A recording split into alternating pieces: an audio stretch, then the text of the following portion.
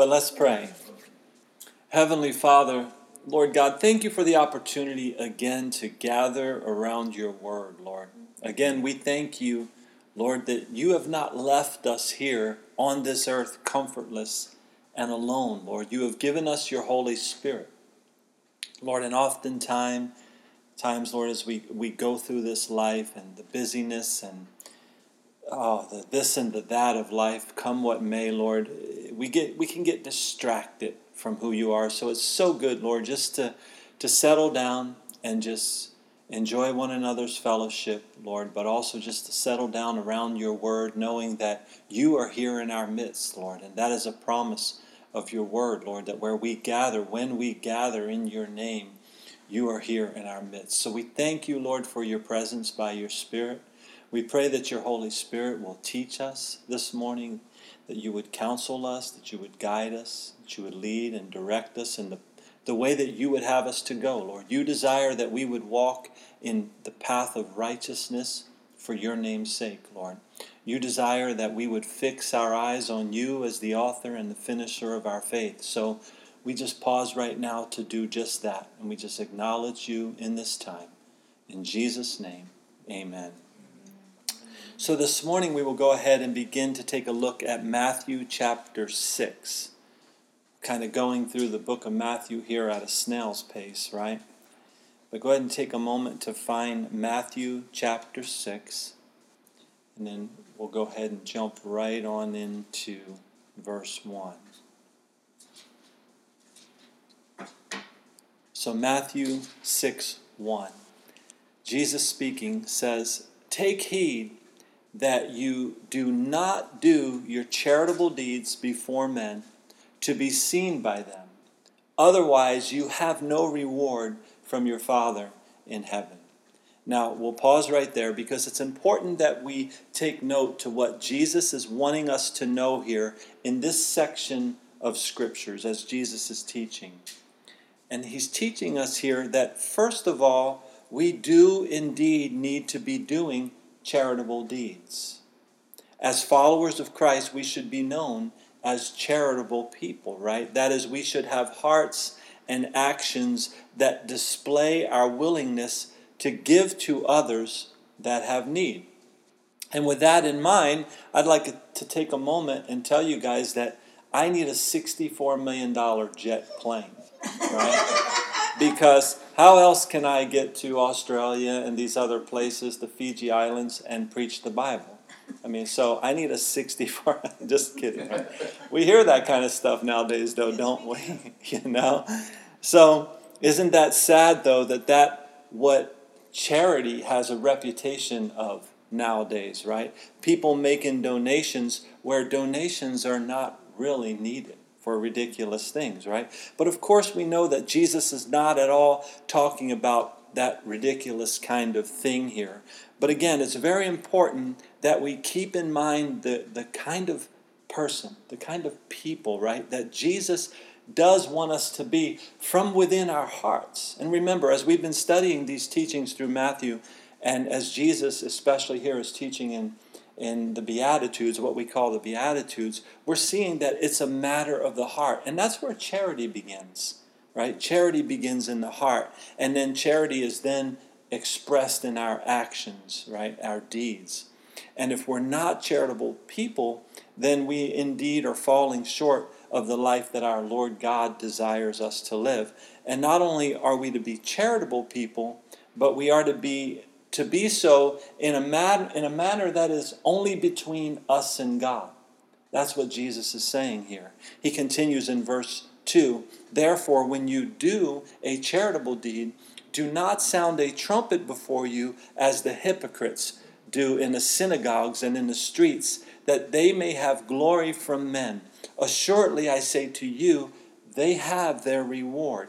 But when you do a charitable deed, do not let your left hand know what your right hand is doing, that your charitable deed may be in secret, and your Father who sees in secret will himself reward you openly." So what we are seeing here, again, in this teaching of Jesus thus far today, is that we are not to be people that do our good deeds in a manner that is trying to impress others or to attract notice to ourselves. We are to live our lives out on this planet as a people that understand that God sees our every move.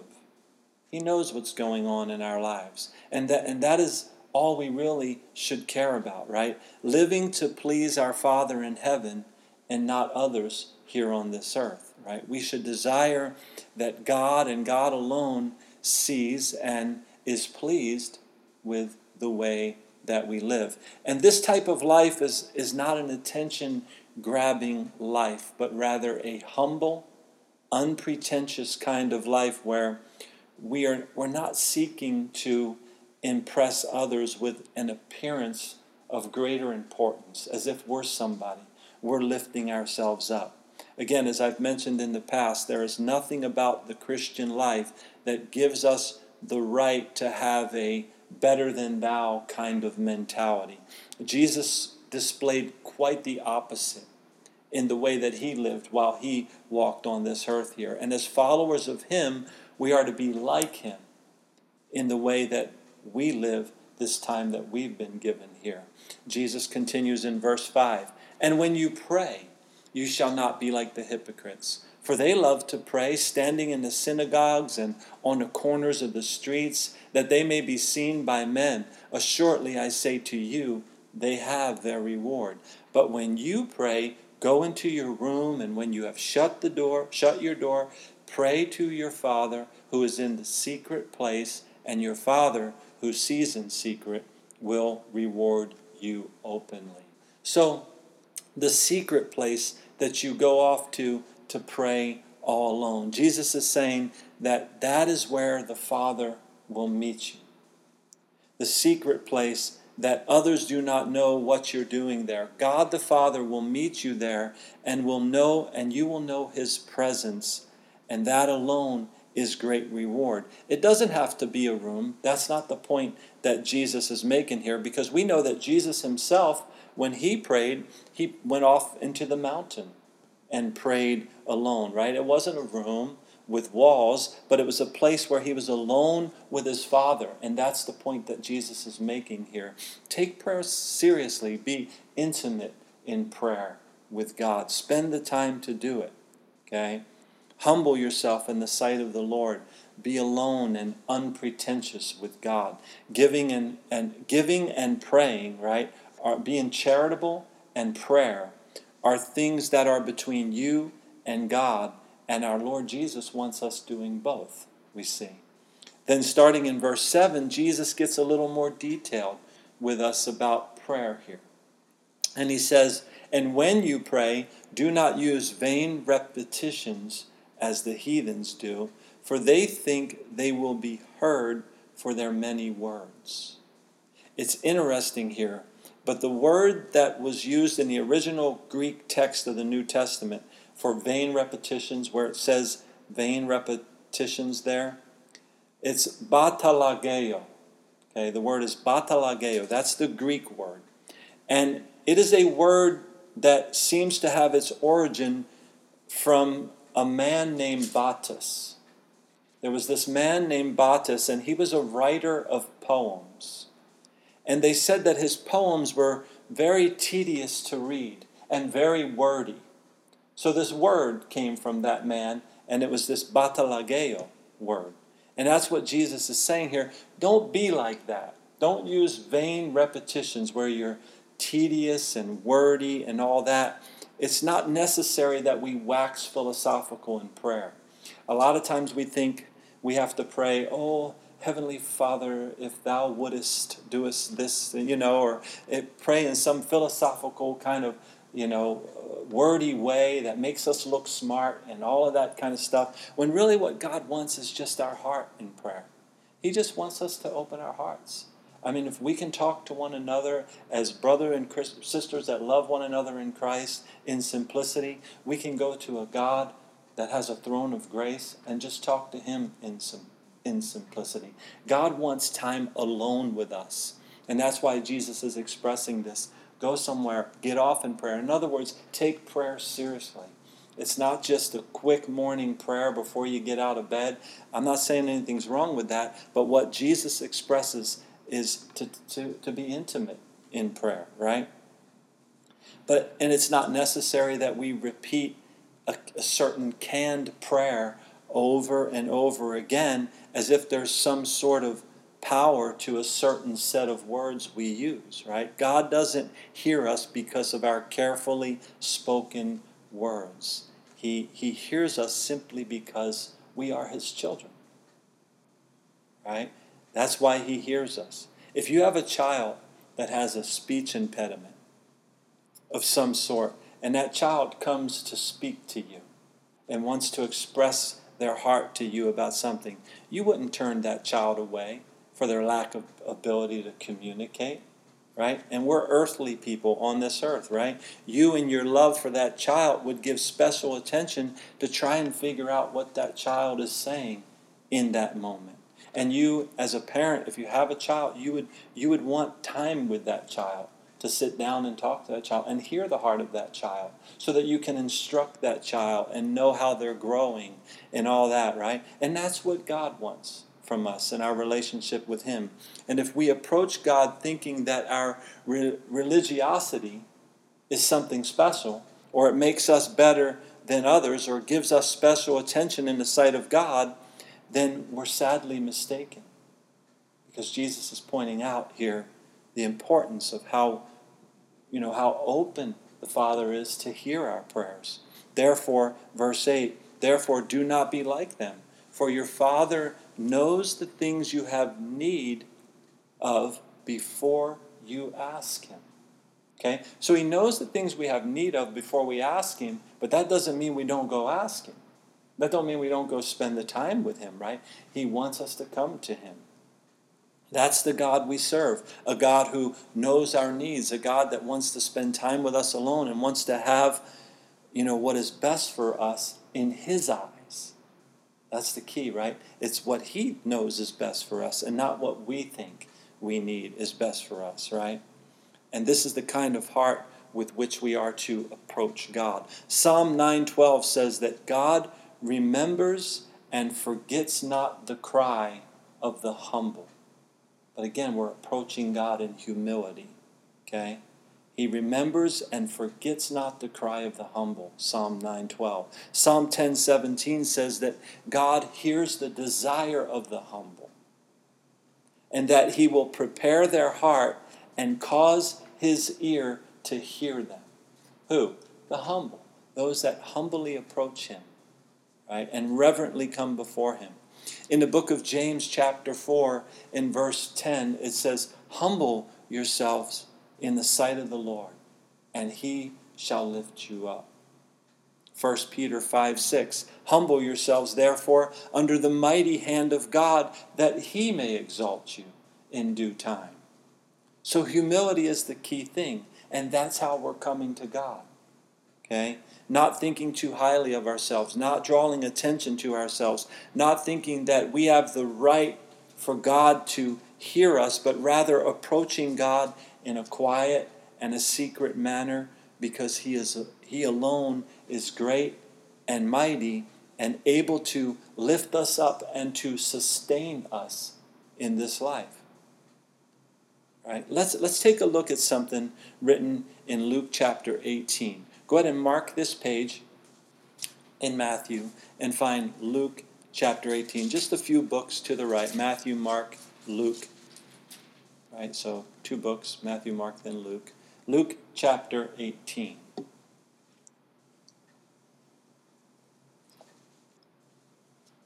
And starting down in verse 10. So Jesus is speaking here again, Luke 18:10, and this is what Jesus says. He says, 2 men went up to the temple to pray, one a Pharisee and the other a tax collector.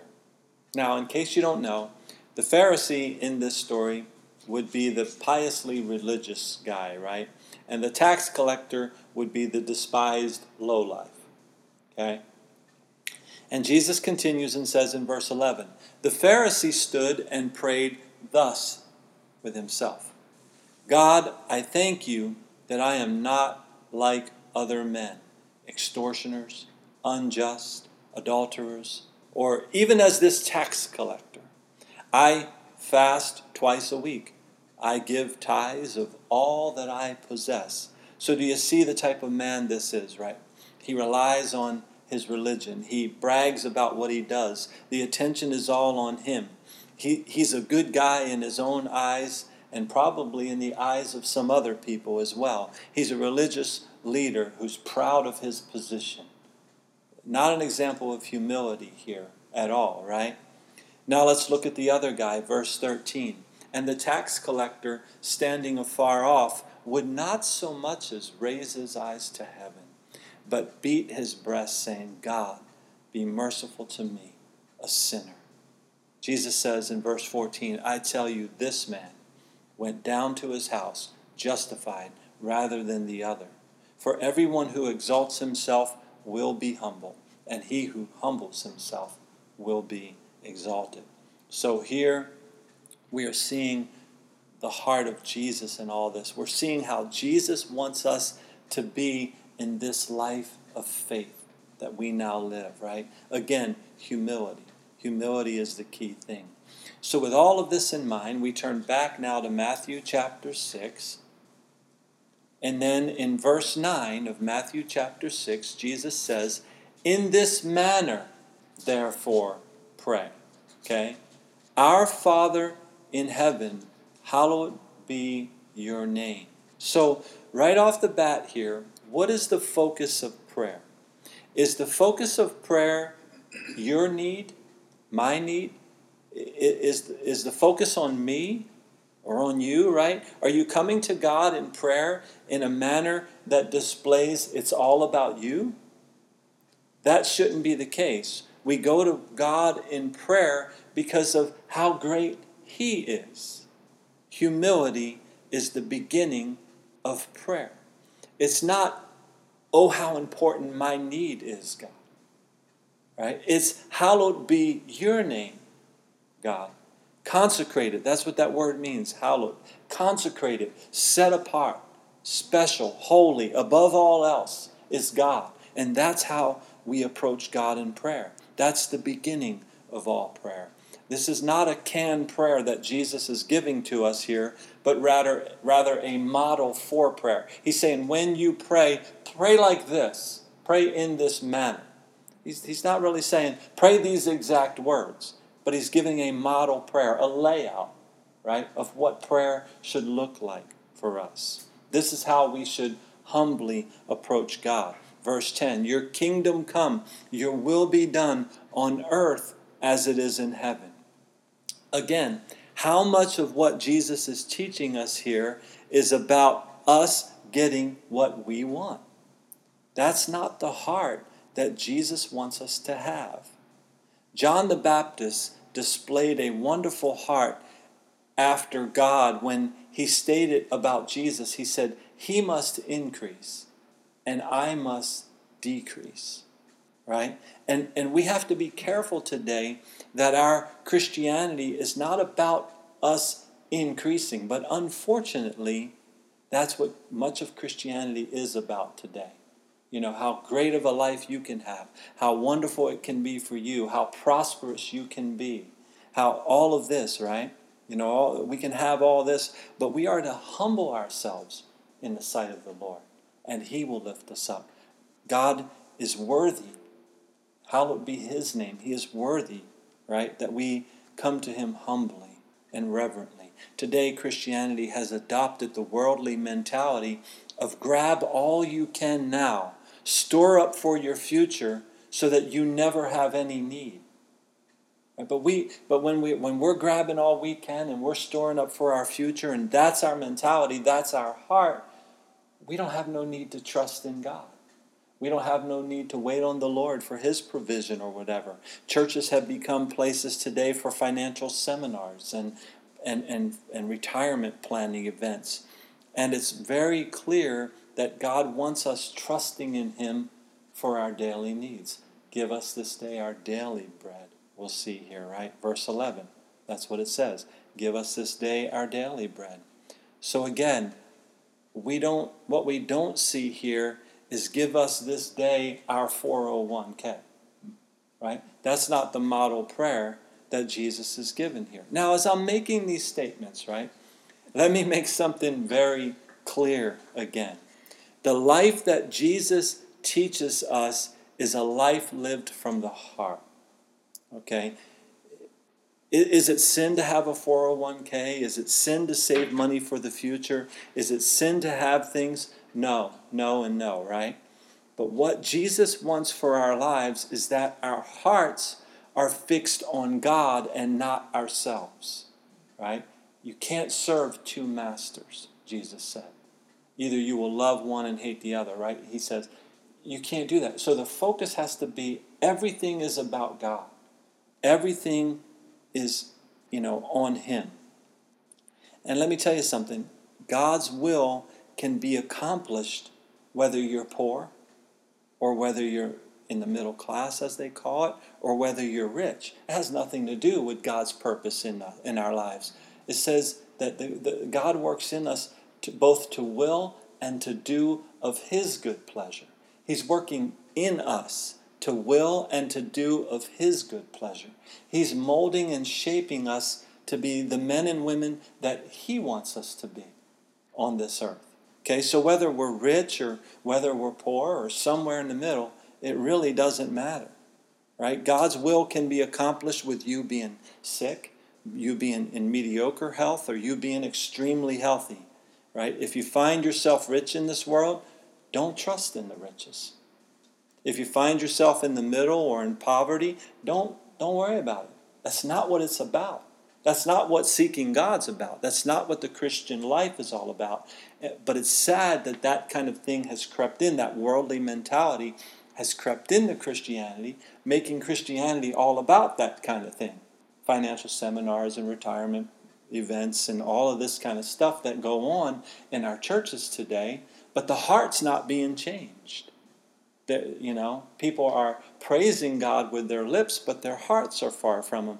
And what Jesus teaches us, what we see in the Scripture, what we need to learn as we gather around the Word of God is that, no, we can't be like that. We need to be the way that the Lord wants us to be. Don't trust in anything that is of this world. We need to trust in God. Humbly and reverently approach God and be completely content with His will being done in our lives. Godliness with contentment is great gain, the Scripture says. That's great. That's what great gain is. That's what true prosperity is. Godliness with contentment. Having a heart that's content and at peace with whatever state of life you're at, wherever you are. If you have abundance, you have riches, be a charitable person. If you're poor, be a charitable person. Right? Whatever it is, right? Have and give as if it all belongs to God. But let's keep the house of God what Jesus proclaimed it to be.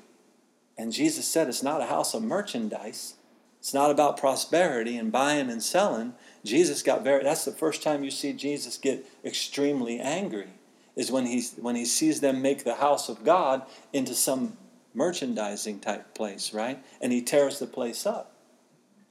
Because what did He say it should be? It should be a house of prayer. And that's what we're talking about here, being people of prayer. Jesus says here, give us this day our daily bread. He speaks of daily provision here, right? Jesus gives an example later on. I believe it's in this chapter, but anyway, He gives us an example of consider the birds of the air, right? He says, consider them. What do? They don't store up in barns. They neither sow nor reap. But you ever watch a bird? They just fly and they get what they need. They get a worm or they get a little bug or they get whatever. And this is what Jesus is saying in this chapter. We're not going to get to that portion of it today, right? But for some, their daily provision is less. For some, it's more. Either way, we must trust in God for His will to be done. Your kingdom come, your will be done. Give us this day our daily bread. Again, if you have much or if you have little, do not be greedy with what you have. God loves a cheerful giver. So give in proportion with what you have. Matter of fact, let's go look at those scriptures. Go ahead and mark this page again and turn to 2 Corinthians chapter 9. So it's to the right of where we are. We're in Matthew. You have Mark, Luke, John, Acts, Romans, 1 Corinthians, 2 Corinthians. 2 Corinthians chapter 9.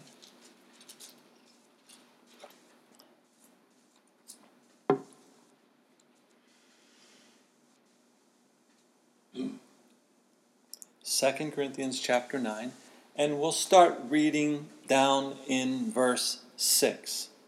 Here in these verses, Paul is taking up a collection for the believers in Jesus Christ that are going through some very difficult times. That's what this is about. And he's taken up a collection for these saints that are going through some bad times. And he says in verse 6, "But this I say, he who sows sparingly will also reap sparingly, and he who sows bountifully will also reap bountifully. So let each one give as he purposes in his heart, not grudgingly or of necessity, for God loves a cheerful giver. And God is able to make all grace abound toward you, that you, always having all sufficiency in all things, may have an abundance for every good work. As it is written, he has dispersed abroad, he has given to the poor, his righteousness endures forever.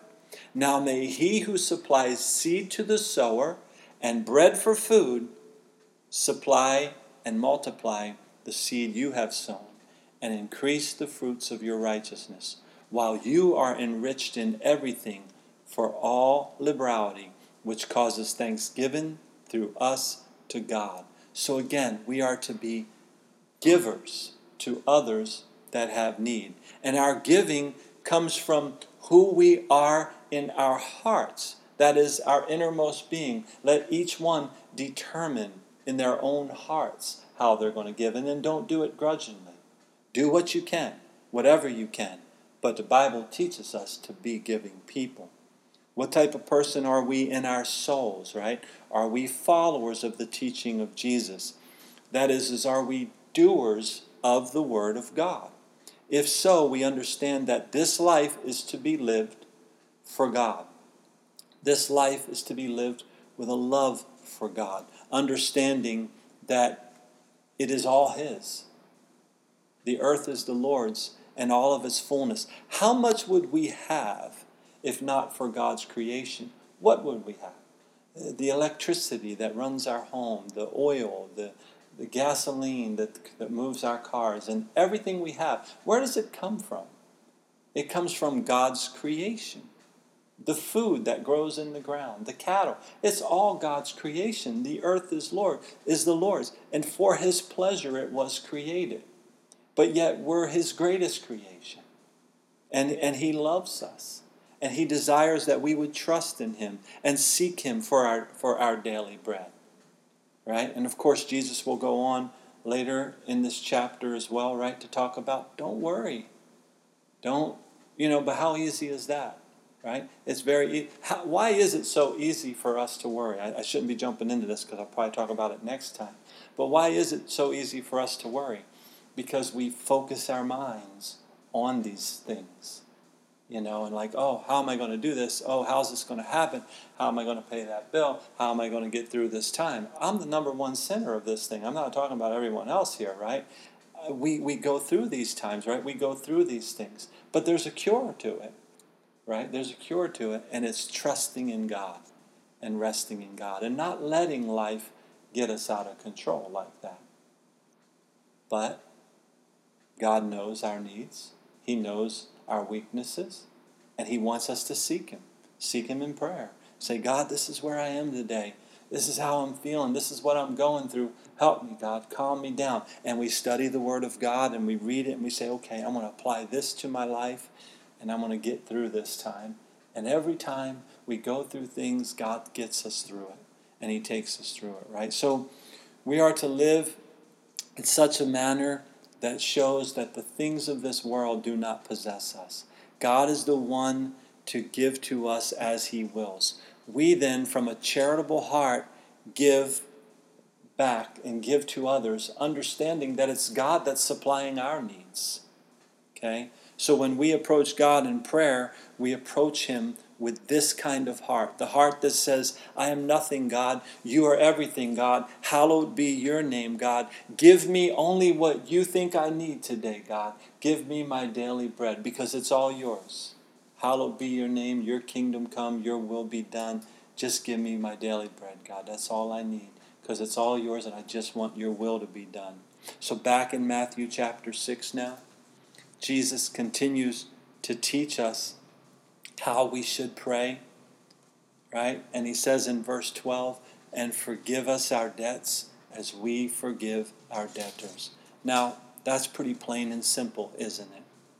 We are to again be humble people, trusting not, in our will to be done, but God's will. We're to be people of forgiveness. And on a daily basis in this life, there will be offenses that come our way. People will say things wrong, treat us poorly, or whatever. But from our hearts, we must be people of forgiveness, not letting our hearts become bitter or revengeful, right? Being full of grace and mercy. And as we pray in this manner, we also ask God, as Jesus says in verse 13, and do not lead us into temptation, but deliver us from the evil one. For yours is the kingdom and the power and the glory forever. Amen. And Jesus says in verse 14, for if you forgive men their trespasses, your heavenly Father will also forgive you. But if you do not forgive men their trespasses, neither will your Father forgive your trespasses, right? So this is where we trust that God by his Spirit will lead and guide us through this life as we are completely placing our trust in him. The kingdom is God's, the power is God's, the glory is God's. We don't hold the power to be unforgiving. But if God sees and forgives us, right?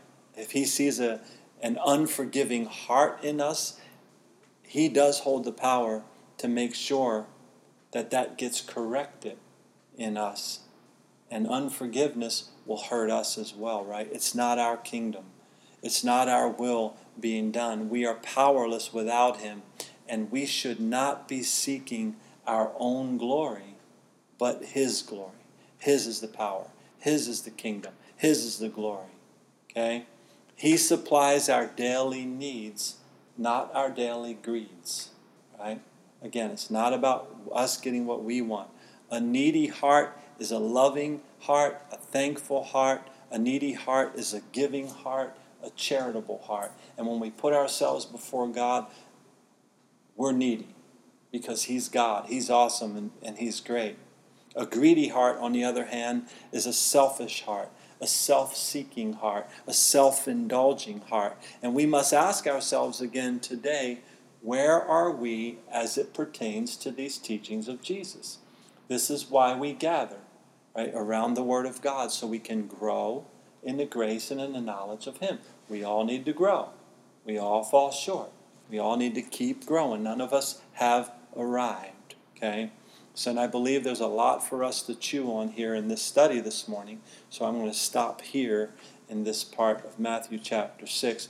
We'll study this chapter more the next time that we gather, if it be the Lord's will. But let's pray. Oh, Heavenly Father, again, thank you for your word. It is living, it is active, it is sharp, sharper than any two-edged sword. It cuts deep within us, God.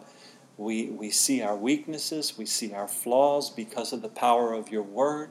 But God, that does not give us an excuse, though, to just say, oh, I give up, I can't do it, because we can do all things through you, Jesus, which strengthens us. You alone are the one able to do great and mighty things within us. And as I said earlier, Lord, you are working within us to will and to do of your good pleasure, Lord. So as those of us sit here this morning and those that will listen to this teaching on the internet, God, I just pray your will to be done in all of our hearts, Lord. You have a perfect plan. You have a will. Eye has not seen, ear has not heard, nor has entered into the heart of man the things which God has prepared for those that love him. So we thank you, God, for your love in which you so loved the world that you were willing to give your only begotten Son, that whomsoever would believe on him, whoever would stand on faith in Jesus Christ, will not perish, but have an everlasting life. We thank you for eternal life, Jesus, that was purchased by your blood. For the time being, we are here, Lord, and we need your strength and your power. Pour out your Spirit upon us, Lord, and convict us and convince us of the truth of your word. Again, we acknowledge you in the day, in the start of this week, your will to be done, Lord. In Jesus' name, amen.